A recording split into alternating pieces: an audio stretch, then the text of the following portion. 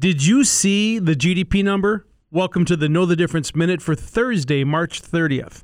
In the Great Recession debate, GDP is a key component. Textbook definition is 2 consecutive quarters of negative growth. But judge and jury is the National Bureau of Economic Research, which makes it official. You'll remember last year, 2 quarters of negative GDP, but they did not call it. Here's where I'm going with this. The final GDP read for the fourth quarter came in at 2.6%, but consumer spending is trending down. That's a key number as 70% of GDP is tied to the consumer. But here's some potential good news. It's springtime and baseball has started. Also, tomorrow morning, the PCE inflation index will be reported, and it's expected to show that inflation has cooled down. That might mean the Fed should stop raising rates. Hope springs eternal. I'm Dave Spano from Annex Wealth Management, and that's your Know the Difference Minute.